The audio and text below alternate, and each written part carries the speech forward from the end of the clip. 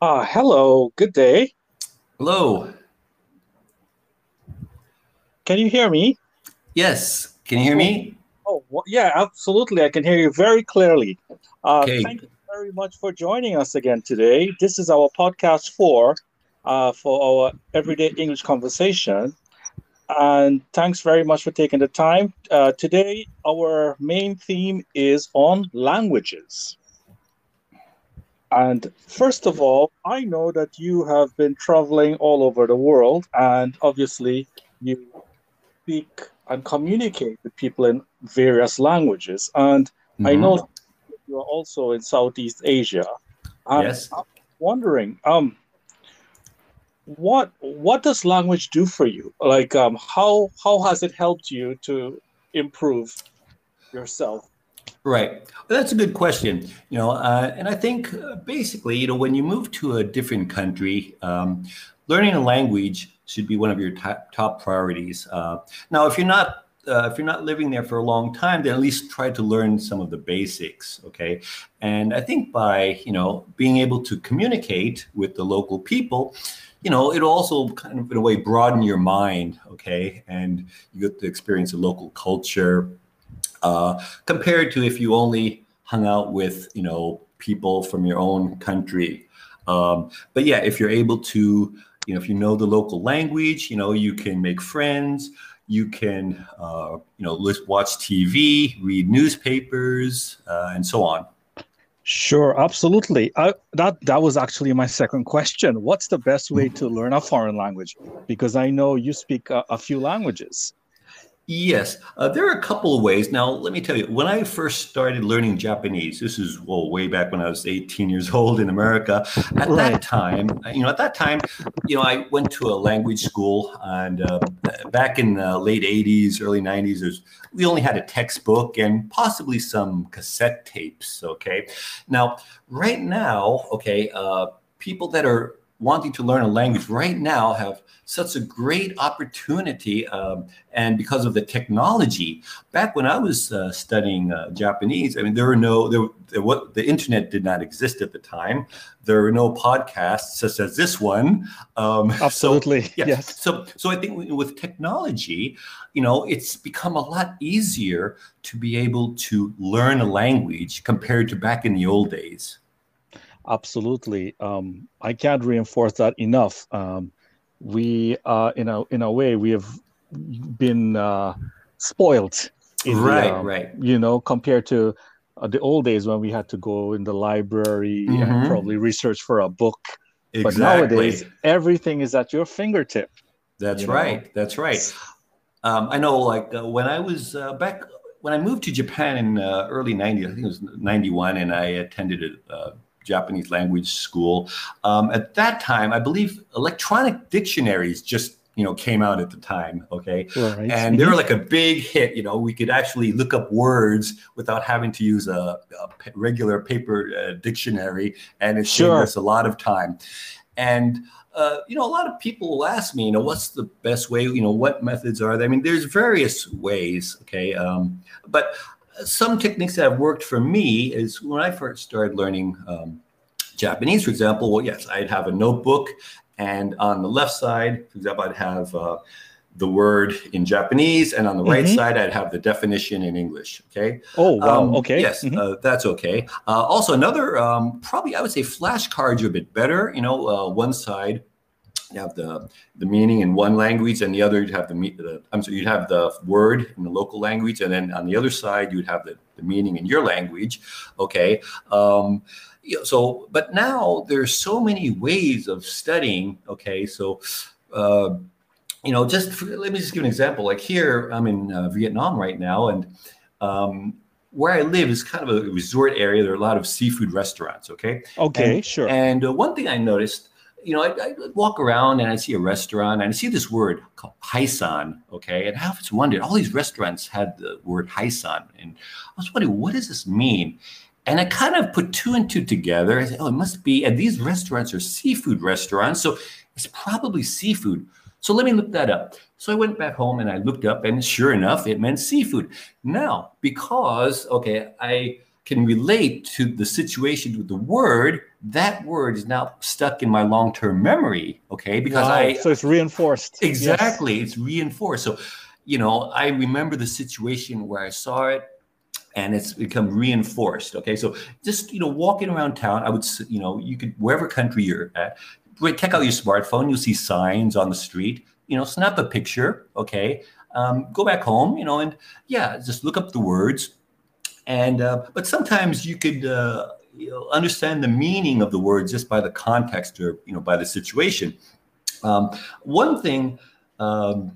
That so there's that. There's also so I don't recommend people to. Learning a language doesn't have to be boring. Okay, but like back in the day when I was I just look up all these words and have a paper dictionary, and it was very tedious. But now you can just go on YouTube, watch a video in the language you're learning on YouTube. If you have a hobby, watch it in that language. Watch listen to a podcast, listen to music. There's so many ways. Yeah, exactly. Yes. Listen to us, So there's so many ways that we could learn. It doesn't have to be tedious. I agree with you. So what you're saying, there are several different options and avenues compared to back in the day when you had to study. And exactly.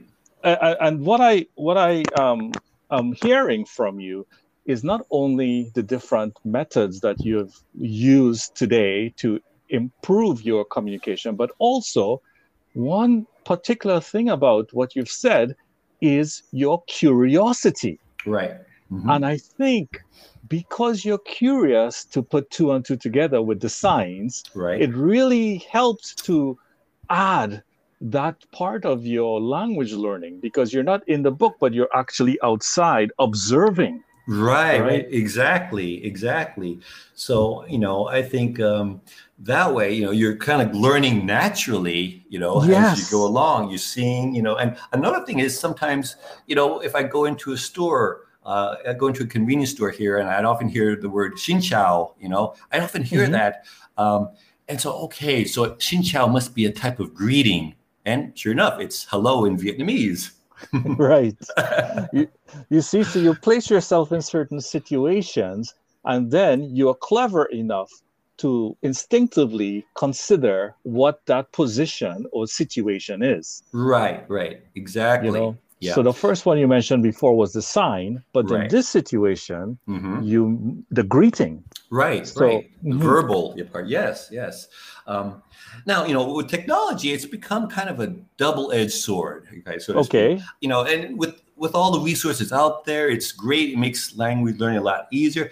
And at the same time, it could also have some negative effects. So, for example, I've noticed, I've done this myself as well. Like I go into a restaurant, for example, and, rather than trying to speak in Vietnamese, I'll just take out Google Translate. Okay, and I'll just show it to. So sometimes it can also make you lazy and just rely on, translation software. Right. So you've become sometimes dependent. Right. And I've also noticed that from people I've spoken to in different languages. For example, case in point, you mentioned you study Japanese, right? And I've spoken to some Japanese people, and they've mentioned to me that they've become so dependent on their smartphones, right, that they have forgotten the kanji. Right. Mm-hmm. And they don't know the symbol anymore. So can you explain what I mean by kanji? So the symbols. Oh, yes, the Chinese characters. Yes. Mm-hmm. Thank you very much. So, sure. So they have forgotten that even though they studied it in their childhood, right, as an adult now, they're not practicing it anymore because technology, as you said, to reinstate the same thing you said, you mentioned, what's it called? Double-edged sword. So the disadvantages. Mm-hmm. Please go ahead. Yes. Yeah. I mean, I've heard the same thing from when I was living in Japan as well. A lot of Japanese would say, I would ask them, well, how do you write this character or this kanji? And they would say, I kind of forgot. And because, they're so used to just inputting everything on their phone and, input in hiragana, it automatically changes it to kanji, so, there's that as well, but I think, if you travel, if you're going to live in a country, then I definitely say it's it's to your advantage to try to learn as much of the language as possible. And I think the local people will appreciate that. Okay. And even if you're just traveling, try to learn a few words. Hello, thank you, how much is this? And I think, if you make the effort, then the locals will really appreciate that. Again, you're making a very, very important point about, we call that breaking the ice. Right, yeah, exactly. Right. Yeah. So yes. breaking the ice means that when you are in a different situation and you're making communication with new people who you haven't met, this is a great opportunity for people to know that you appreciate not only their culture, but you're making the effort to understand their language. Right, exactly. And this is a great way, in a way, to not only assimilate, but join in to the greetings and the everyday life. So people become they become much more familiar with you, and it becomes easier for them to communicate with you in the future, because you would probably notice this from experience that sometimes people, when they bump into a foreigner, they're actually shy, or they don't know how to communicate with the person, even though they want to. Right. And I think that if you could at least say a couple words in, their language, they'll feel a lot more comfortable, okay, in communicating with you as well. Exactly. There's so many things we have touched on today, Will. We've spoken about greetings, you've spoken about observations, curiosity, breaking the ice, reinforcing. There's one more particular question I want to ask you before we end today's podcast. Sure, go ahead. And this has to do with careers. Okay. Careers means jobs. Right. So in your view, what careers are possible if you learn a foreign language? That's a good question. Yes, I think, if you, let's say English, for example, okay, it's basically like okay, there are 3 languages in the world. They say that if you could speak, you'll be able to speak with most people in the world, and Chinese, English, and Spanish. So let's say with English, I think that you could get, there are various jobs available. You could become a flight attendant, for example. You could become a tour guide. You could become, if your skills are very advanced, you could become an interpreter, a translator. So I think there are a lot of possibilities, job opportunities, if you're able to speak a foreign language. Right. So when you're saying one of these 3 languages, you mentioned English, Chinese, and Spanish. Yes. And I think what you're saying is that the population of the world, these 3 languages are the universal languages. Right. So they're very common everywhere in the world we go. We can find literature, or we can find books, or greetings, or some form of information, especially in English. Right, exactly. Right. And I think it definitely allows people, as you said, for example, if you go into like a supermarket and you don't know the product, maybe at the back of the product there is probably some English or Spanish, right, or even Chinese, where you can probably guess what the ingredients are in this product, and that's so important when we are shopping. Yes, it is. Exactly, I agree. So, Will, I think today it was a very, very important podcast, because you really helped me to understand the importance of improving again and learning a new language. I have never thought how much more, even though I speak a little bit of different languages. You've really motivated me.